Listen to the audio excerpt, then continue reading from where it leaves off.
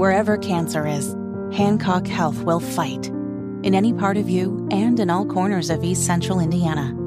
From Indianapolis to Greenfield to Knightstown to Greensburg. From hospital rooms to family rooms, we fight. With technology and medicine, with care backed by the wisdom of Mayo Clinic.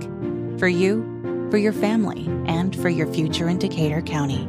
We fight cancer here. HancockHealth.org/cancer.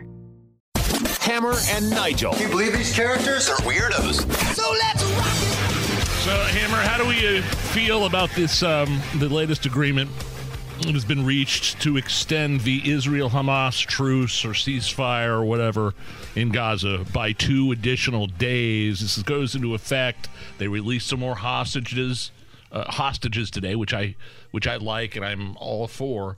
But, 2-day extension of a ceasefire also means Hamas gets to replenish and regroup.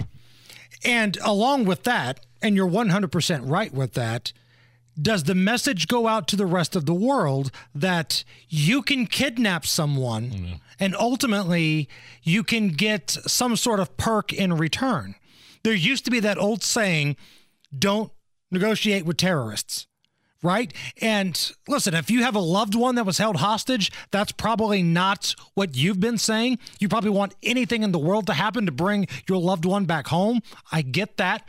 But does this type of action encourage future kidnappings to take place?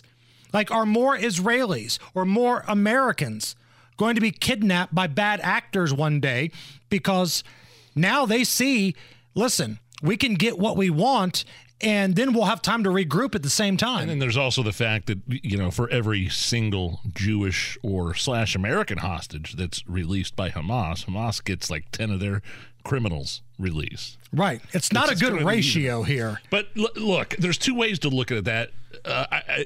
Prisoner for hostage swap sort of implies, some people think that implies that Palestinian criminals or terrorists are equal to innocent Jewish hostages kidnapped out of their homes. Now, Hamas really, I don't know that I agree with that. I think Hamas knows that 1 Jewish hostage is worth way more than 10 Palestinian criminal terrorists.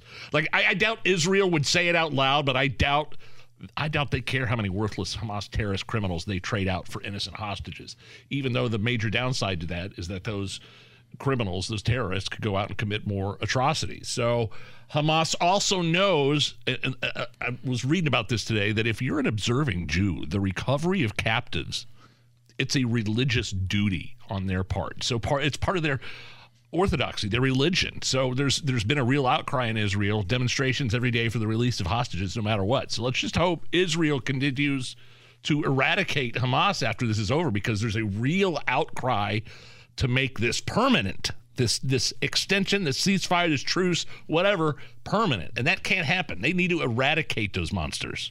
But keep in mind, there was a ceasefire in place that was supposed to be permanent until Hamas decided to paraglide in, murder those at that concert, and then go door to door and continue the killings, drag people through the streets, rape and kidnap and pillage. A ceasefire was already in place. So the latest information is that families of these latest hostages are expected to be released by Hamas. The families have been notified. This is from Israel earlier today. Under this agreement, Hamas needs to release 10 more hostages for each additional day's pause in fighting. The 4-day truce in Gaza, which was slated to end tomorrow, marked the first major diplomatic breakthrough in this conflict, bringing a little break in the action, if you want to call it that, and some relief to the hostages.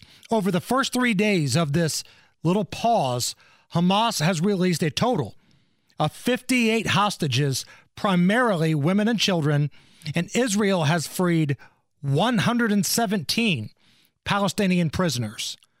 So, heading into today, 58 hostages released, 117 Palestinian prisoners released.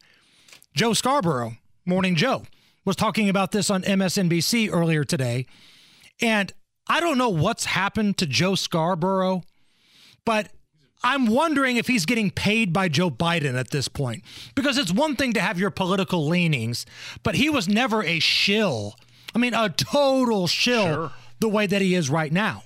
Listen to what he has to say about Joe Biden basically being the reason all of this is happening. The crisis we're going through right now, where the world could really spiral into World War III, but it's not, because a guy who's actually had 50 years of experience.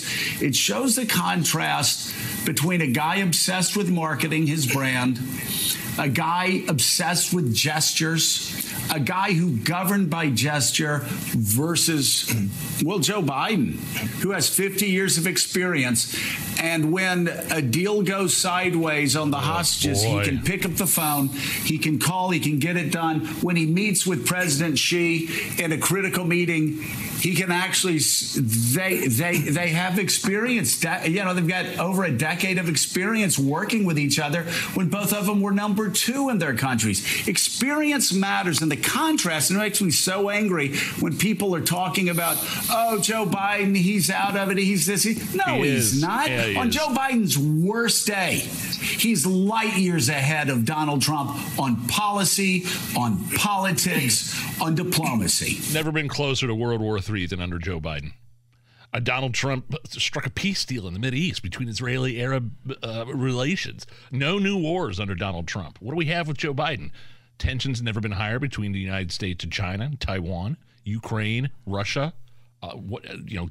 Unlocking billions of dollars for Iran, which results in Hamas attacking Israel. What, is he serious? No, these are unserious people. And if you want to have the argument about politics, all right, fine. Everybody's going to have their points of view. But don't sit here and look at us and say that he's all there. Like he's cognitively just fine. Of course not. Joe Biden called on Jackie Walorski in a meeting a couple weeks after she died in a car crash, and after he had already named a building in her honor. So he knew she was no longer there. Joe Biden speaks gibberish. Joe Biden has a hard time walking. Joe Biden can't stand up on a bike. He can't find his way off of a stage. So if you want to talk politics, that's fine. We can go back and forth. But don't give me this crap that Joe Biden's cognitively all there and way superior to Donald Trump in that category.